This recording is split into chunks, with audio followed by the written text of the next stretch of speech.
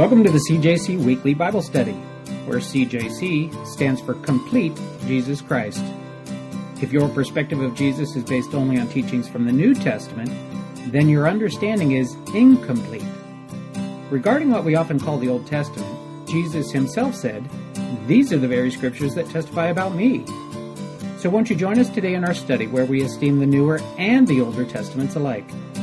I'm your host, Jeff Smith, and currently we're working our way verse by verse through the first book of the Bible, Genesis.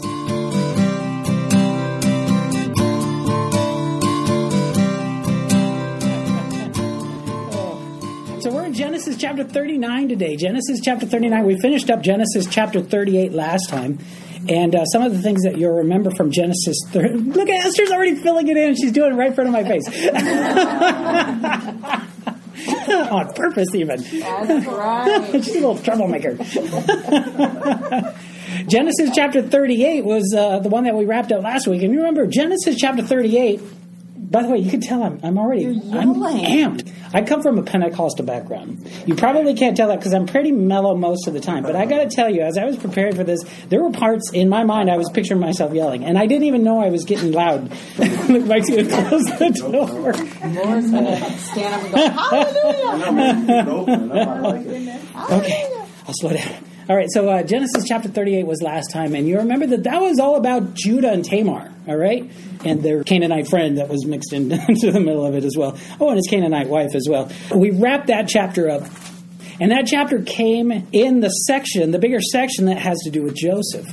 In that study, Tamar ends up acquiring from Judah the cord, the signet, and the staff. And they had signet rings, and then they had cylinders that were finely engraved, and you could roll them over, say, a wax seal. And it would impress upon it, "This belongs to me." And in the New Testament, the Holy Spirit we're sealed by the Holy Spirit. It's as if God says, "This belongs to me," on you, on me, on us. God is saying, "This belongs to me," and he puts his mark on us. All right, so that's kind of a reminder of that. So that was Genesis 38. Now we're getting back to Joseph. In fact, if you look at the end of chapter 37, verse 36, the very last verse, somebody mind reading that one? Now the Midianites had sold him in Egypt to Potiphar, an officer of Pharaoh and captain of the guard. Excellent, thank you, Mike. Who's the him? Who's it talking about? Joseph, exactly right. Now, go over to 39, verse 1. Somebody mind reading that? Now Joseph had been taken down to Egypt, and Potiphar, an officer of Pharaoh, captain of the guard, an Egyptian, bore him from the Ishmaelites who had taken him down there. Excellent. Thank you, Gabriella. So as you can see from this verse, chapter 39, verse 1, we're picking up right where we left off at the end of 37. So that 38 was stuck in there in the middle of the narrative, the larger narrative that has to do with Joseph. Okay? So turn your focus now on Joseph, because that's who we're going to be following pretty much for the rest of the book of Genesis. I mean, Joseph is going to be the key figure in the rest of what we're going to see here. Now, I should tell you that in verse 1 right here, as we're going to unpack this verse a little bit, Potiphar, that name Potiphar, it's an Egyptian name, and it means he whom the god Re has given. All right, so his name has incorporated with it an Egyptian deity. All right, so he whom the god Re has given. And what you see here now, Joseph had been taken down to Egypt, and Potiphar, an officer of Pharaoh, captain of the guard. Some of you have different translations, though. You'll find different things depending on how your translation committee wanted to go with the translating these words. Some of your translations, the words that are translated through here can have other meanings. Some of the other meanings have to do with things like an officer, or it literally means he who belongs to the king. And a lot of times when this word is translated in the rest of the Tanakh and the rest of the Old Testament, you find it's translated as eunuch. All right? Is there anybody here that doesn't know what a eunuch is? A eunuch, I'll just throw it out there. A eunuch is a person who is castrated, either voluntarily or against their will. All right? And usually if you're a king, you have somebody working for you. Hey, I don't want him sleeping with all my harem, so I'm going to make sure to see that doesn't happen. All right? So you would have eunuchs often working for a king. We don't know that he was a eunuch. That's just one of the ways it can be translated. There's some discussion whether or not he was. But it kind of provides an interesting possibility as the story unfolds and when we get to verse 7 next week.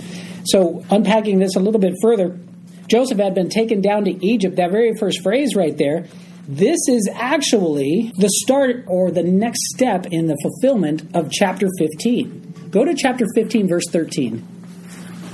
Genesis chapter 15, verse 13. God making promises. What does it say there in Genesis 15, verse 13? Then he said to Abram, "Know certainly that your descendants will be strangers in a land that is not theirs, and will serve them, and they will afflict them 400 years."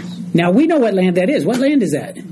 It's Egypt. We know that because we get the whole text right in front of us, right? We could read through it. Every year we get reminded, we know this is Egypt. Mm-hmm. What we're reading today, Genesis chapter 39, the original audience for this, all right, this is Moses coming out of Egypt, leading the children of Israel out of Egypt. In fact, the first generation rebelled against God. This is the second generation.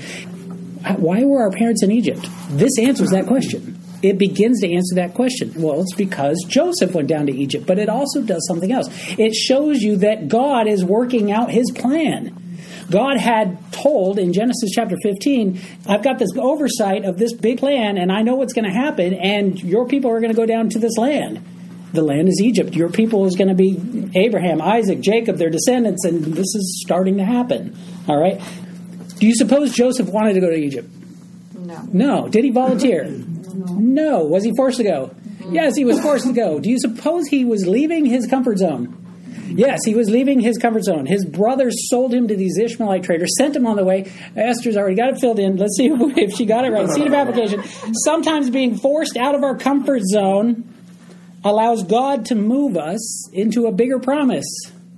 Sometimes being forced out of our comfort zone allows God to move us into a bigger promise. We find that in life where sometimes we are forced into a situation we don't want to go. We didn't volunteer to be here. I don't want to be a part of this. It's outside my comfort zone. God can still use that. And then Genesis chapter 39, verse 2. Go ahead and flip back to Genesis chapter 39, verse 2. I'll go ahead and read this one. You read along with me. Make sure my version actually agrees with yours. Here's what mine says. And Joseph was all alone, betrayed by his brothers, sold and sent off as a slave, forgotten and without hope in a foreign land. He was surrounded by strangers. He didn't understand anyone, and no one understood him. Every night he sucked his thumb while he cried himself to sleep. And every day he refused to leave his bed because he was so depressed. Joseph came to the inevitable conclusion that either God wasn't real or else God had forgotten or abandoned him. Is that what yours says? No.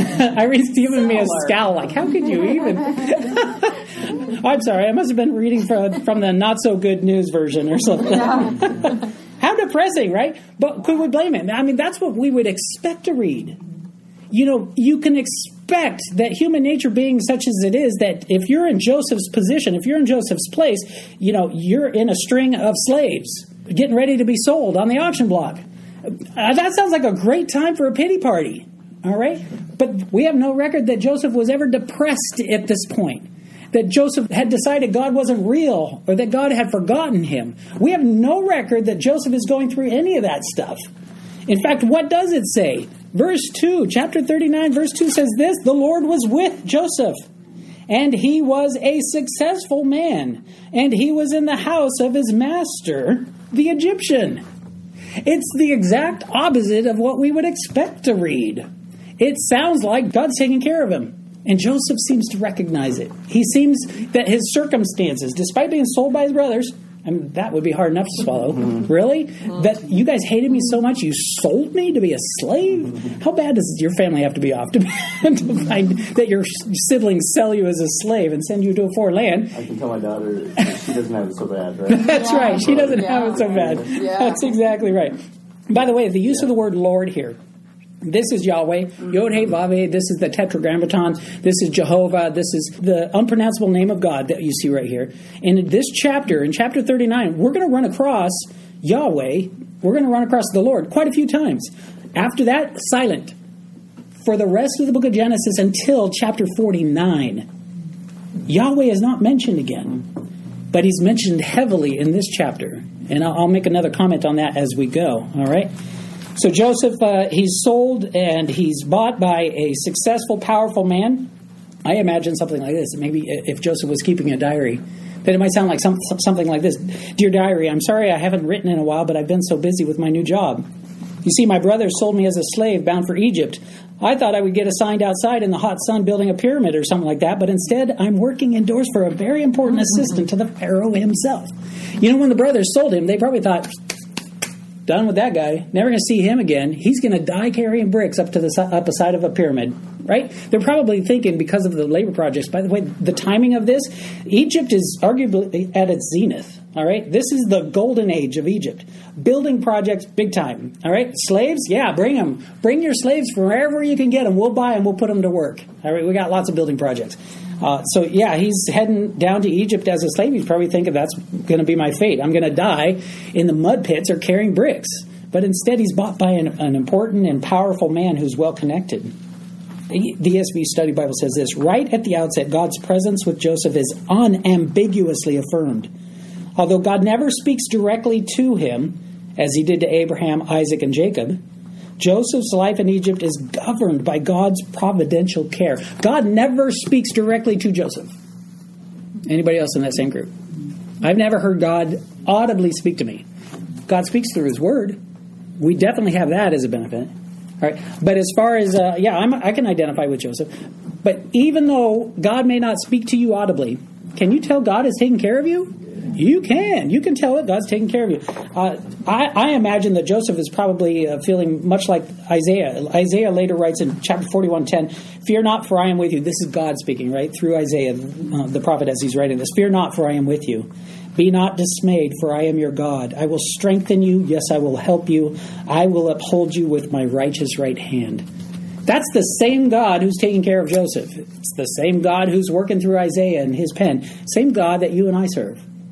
Is God able to take care of us even though we never hear him audibly speak? Yes, absolutely. One from the New Testament, Hebrews chapter 13, verses 5 and 6. "Let your conduct be without covetousness. Be content with such things as you have. For he himself has said, I will never leave you nor forsake you. So we may boldly say, the Lord is my helper. I will not fear. What can man do to me?" Joseph, fearful. What can man do to me? I don't care. God's taking care of me. God's watching over me. Man cannot do anything to me without God's permission. All right?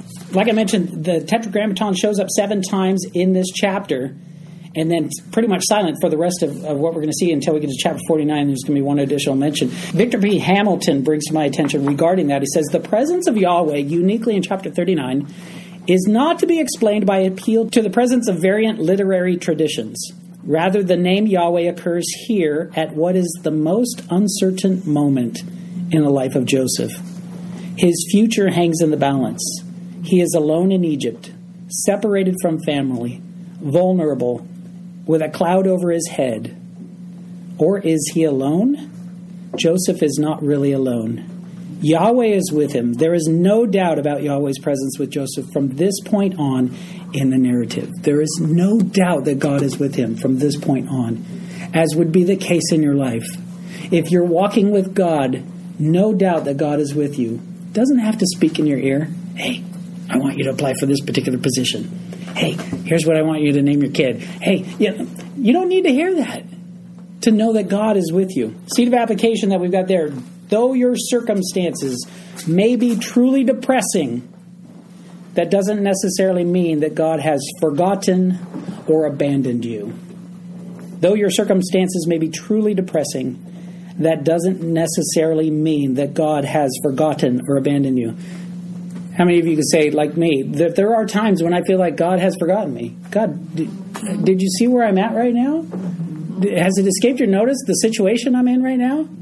Have you abandoned me? Have you forgotten me? Oh, I hope God notices me as he's looking out over the world. Eventually his eyes will come back to me and he'll see where I'm at in this position I'm in, and God, please save me. No, God hasn't forgotten you. God hasn't abandoned you. Maybe he's working out something out, maybe a bigger promise out in your life.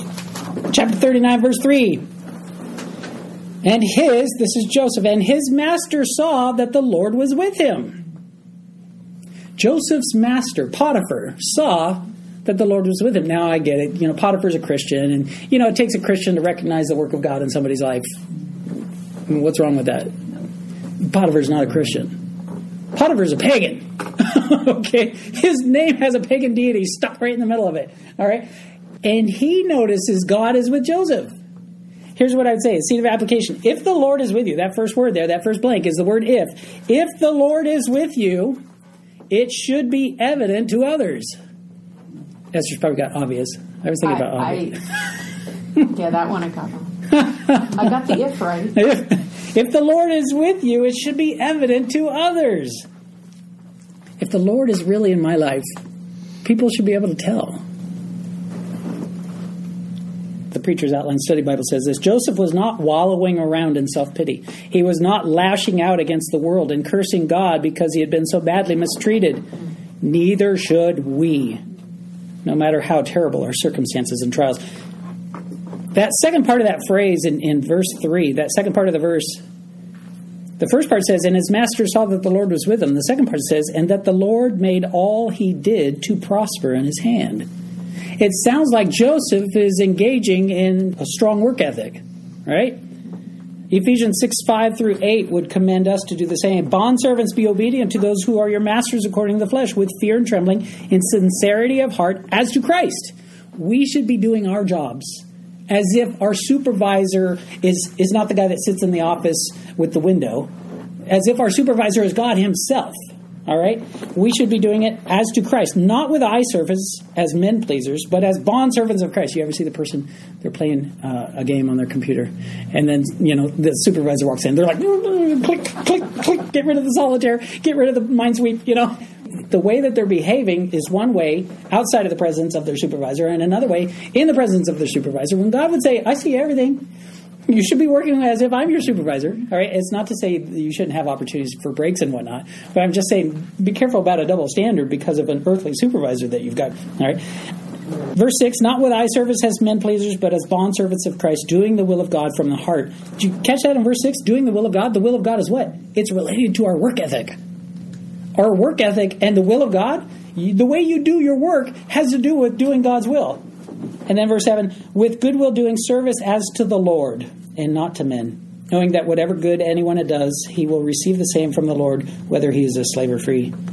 Ecclesiastes also has something along these lines. Chapter 9, verse 10, first part of that verse says, whatever your hand finds to do, do it with your might.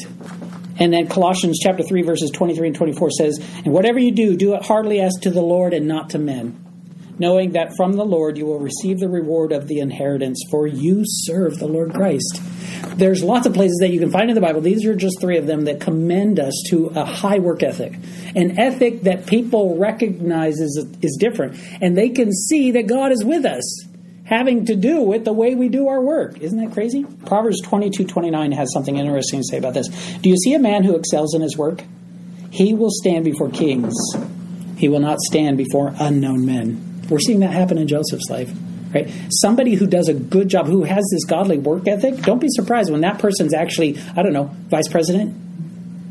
I'm just saying, if you align yourself with God and that person has a work ethic that follows, God can move them into strategic positions. Don't be surprised if you see them in some powerful spots. Okay? Verse 4.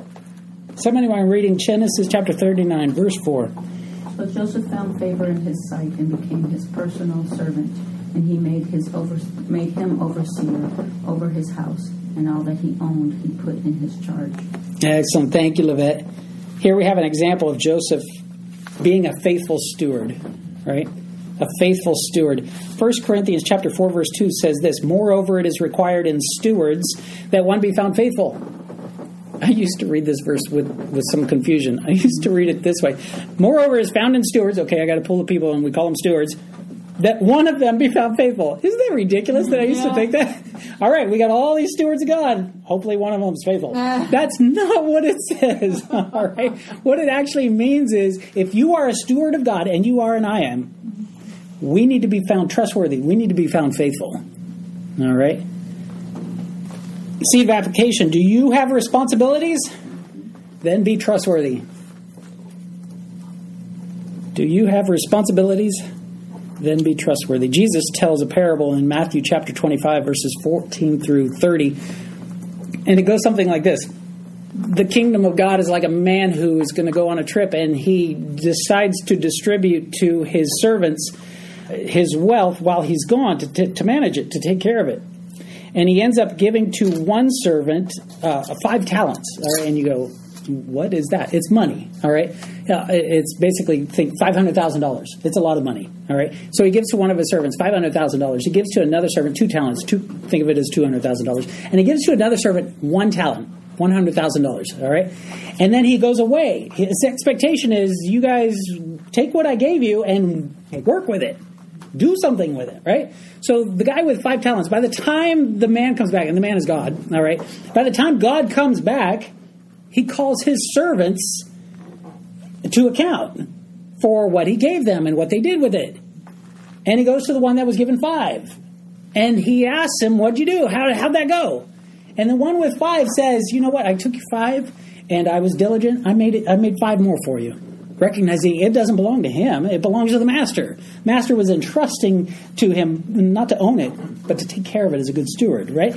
And what's his commendation? His commendation is this. He receives from the master this well done, good and faithful servant, right? We've all heard these words before. Well done, good and faithful servant. You have been faithful over a few things, like Joseph. I will make you ruler of many things, as we're going to see with Joseph, okay? You've been faithful with a little bit. I'm going to trust you with more. Now, we go, $500,000. That's a lot more than a little bit. In God's economy, $500,000 is a little bit. All right, so anyway, he says, you've been faithful with a little. I'm going to trust you with much. All right, and same thing happens with the guy that was entrusted with 2. He comes, he reports that he was able to double it, and the master says to him, well done, good and faithful servant. You have been faithful in a little bit. I'm going to trust you with much. What has God given you? What is God entrusting to you? And he is expecting you will take good care of, that you will parlay it into more. He's giving you eternal life. He's giving you good news, how to find forgiveness for your sins. How do you parlay that into more? You take it and you give it to somebody else. Can I tell you about eternal life? Can I tell you about forgiveness for your sins? Can I tell you how to receive salvation? And what happens? God comes back and he says, how were you able to do that? And you go, lives are changed. All glory to God. It's not mine. You were just trusting me with it. It's all glory to you. More people are coming to the kingdom because of what you gave me, right? And what are you going to hear? Well done, good and faithful servant. But wait, there's a third servant who's only trusted with 1 talent. He was only trusted with 1 talent, probably because the master knows that this is the least trustworthy one, so we're only going to risk 1 talent with this guy, right? So what happens? He goes, I was kind of afraid, thinking about the day you're going to come back. So, I didn't want to lose your 1 talent. So I took it and I hid it. I buried it. Oh, okay. The master's a little upset with him. All right. He's a little upset with him because, here's what he says. He says to him, you wicked and lazy servant. You knew that I reap where I have not sown and gather where I have not scattered seed. So you ought to have deposited my money with the bankers, and at my coming I would have received back my own with interest. What? How does that apply in our lives? What's the challenge there for us? What's the warning? Well, maybe if the person who's given 5 talents, maybe that's the person who's up in front of the big crowds, right? Maybe that's the person who's doing the harvest crusade. Maybe, I don't know. All right? God entrusting him with much, and he opens his mouth, and people are getting saved by the tons. And then the one with 2, maybe that's the person who's willing to tell their family and their friends, their coworkers. Maybe that's the one, anybody that'll listen, I'll tell you about Jesus. All right? You don't have the huge crowds, but they're still faithful in what they're doing. What's the 1 talent person? I'm a Christian, but I'm not going to tell anybody. I'm going to keep it quiet. It's just me. I don't want to offend anybody. I don't make anybody uncomfortable. When God comes back, cool. I'm looking forward to the day God comes back because I get to go to heaven, but I don't care about anybody else. It's as if Jesus is saying, you could have at least raised your kids to believe in me. I could have had at least something out of it, and you kept it to yourself? Wicked and lazy servant? I don't want to be called the wicked and lazy servant, right? When we get to that day. Some of you might say, well, wait a minute, Jeff. It sounds like you're preaching a salvation by works. It sounds like, it makes it sound like we got to do this. That we got to go out there and say these things or we're not saved. That if we want to be saved, we got to do these things. Well, here's what I would say to that. You don't get saved by doing good works. You don't. That's not your way to get to heaven. That's not your way to be right with God. You don't do good works to be right with God. You don't do good works to get saved. You don't do good works to find forgiveness. You do those things because you've been forgiven. God forgives you. You turn to God, you repent, and you submit your life to God, and God has forgiveness for you. And then what happens? Those good works come out of the gratefulness of being saved. Ephesians 2:8-9, popular passages. It's familiar to all of us. It says, "For it is by grace you have been saved through faith, and this not of yourselves. It is the gift of God, not by works, lest anyone should boast. But you've heard me say this so many times. Verse 10, so many people cut it off right there after verse 9. They never look at verse 10. What does verse 10 say? For we are God's workmanship, created in Christ to do good works, which God prepared in advance for us to do. Should we be doing good works? Yes. To get saved? No. Because we are saved, we should be doing good works. Seed of application that we have right there. Our purpose in life. Our purpose in life, to do the good works which God prepared in advance for us to do. If you ever hear somebody say to you in your presence, I just don't know what the purpose of my life is. I don't know why I'm here. You say, I got the answer for you. I know what the purpose of your life is. God has prepared good works for you to do. That's the purpose of your life, to do those good works. For themselves? No. It's to bring honor to God. All right? 2 Corinthians 13:5 gives us a warning. The warning would be, here's the warning. If you're not doing good works, are you saved? Uncomfortable, right? 2 Corinthians 13:5, the first half of the verse says this, examine yourselves to see whether you are in the faith. Test yourselves. It's not that we do good works to get saved, but we should be doing good works if we are saved. Verse 5, Genesis 39, verse 5. Somebody mind reading that one? So it was from the time that he had made him overseer of his house and all that he had, that the Lord blessed the Egyptian's house for Joseph's sake. And the blessing of the Lord was on all that he had in the house and in the field. Excellent. Thank you, Esther. I want you to circle in your Bibles. If you're not opposed to making notes in your Bibles, here's what I want you to do. See where it says the Lord blessed the Egyptian's house? Circle the word blessed. If you're comfortable writing in your Bibles, and I encourage you to do it, circle the word blessed. And then later on in that sentence, it says, and the blessing of the Lord was on, you can circle that word blessing over there. See that? Blessed and blessing. Who's getting the blessing? Who's getting blessed? In this verse, who is it that's getting blessed? Potiphar is getting blessed. Through whom? Joseph. And through Joseph's relationship with whom? God. Joseph's relationship with God. Potiphar is getting blessed because of his association with Joseph and his relationship with God. This goes back to that ultimate promise that was made to Abram so long ago. Remember that? You'll be a blessing to everybody. All the world will be blessed through you. Did Abraham die? He did. Did the blessing stop? No. How did they continue? Through his family, through his seed, right? So here we have the generations going forward. We have the seed of Abraham, and the world's getting blessed in a small microcosm right here, right? Potiphar's getting blessed. Who's going to get blessed next? If you know the story, who's the next person to get blessed because of association? Pharaoh. Who's going to get blessed because of Pharaoh's association with Joseph? The whole world, not just Egypt, the whole area of that part of the world. We're seeing the fulfillment starting, right, way back in the day when God was talking to Abram back in Genesis chapter 12, verse 3. What does that mean? Seed of application for us. And this is not the first time I've used this one. God keeps his promises. God keeps his promises. I want that to show up more and more because I want it to be ingrained in all of us that God keeps his promises. Verse 6. This will be the last verse we look at today. Somebody mind reading the first half of this verse?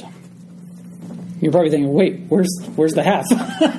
So he left in Joseph's care everything he had with Joseph in charge. Excellent. And then how about the next part? He did not concern himself with anything except the food he ate. Excellent. Thank you. So here, picture this now. This is Potiphar's house. Potiphar has recognized that God is with Joseph.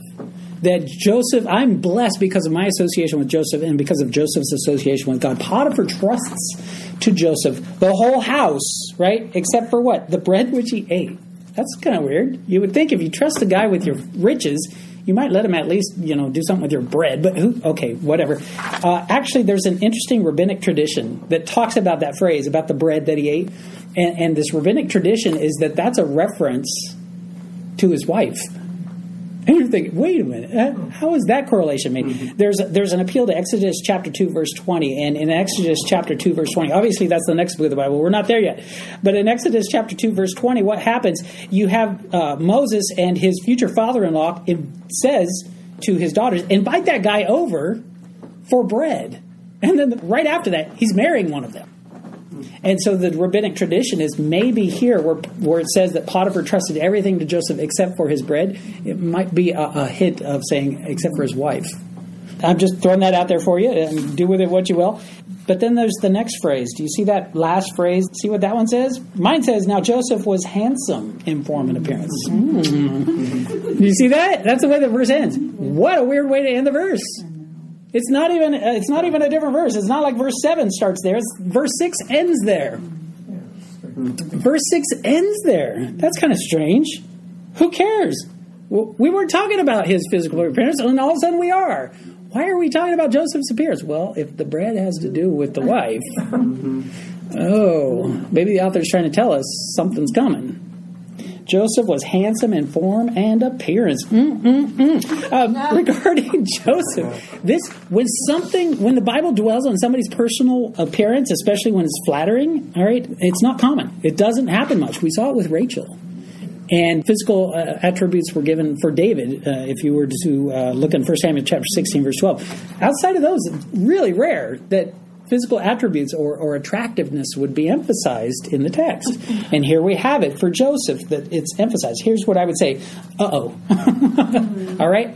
Seed of application, your last one that you have there. Beware whenever your attention is drawn to someone's physical attractiveness. And this could go for even conversations that are happening with your coworker or whatnot. Hey, how was your week? I was having a great time, blah, blah, blah, blah, blah, blah, blah. Oh, and she was, or he was, when it turns to physical attractiveness, beware. All right? So here we have an and it's going to lead into what we got coming next week. All right? Let's go ahead and close in prayer. Heavenly Father, we pray that you would help us to be discerning and help us to be careful, Lord, about places where we would tread with our thoughts and our language. We also pray, God, that you would help us to realize as you pound it into us in a way that we would receive, Lord, that you keep your promises. We thank you also, Lord, that despite the depressing situations we might find ourselves in, it doesn't mean that we're beyond your care. It doesn't mean that we're forgotten or abandoned. It might mean that you're positioning us as participants in your plan. And we just pray that we would be yielded to you. What would you have us to do? Where would you have us to go? What would you have us to say? We pray that you would go with us now, Lord, and to be good stewards, to take your good news and what you've entrusted to us, salvation and forgiveness, and to take it to others. Lord, help us to one day hear from you, well done, good and faithful servant. In the name of Jesus, amen. All right.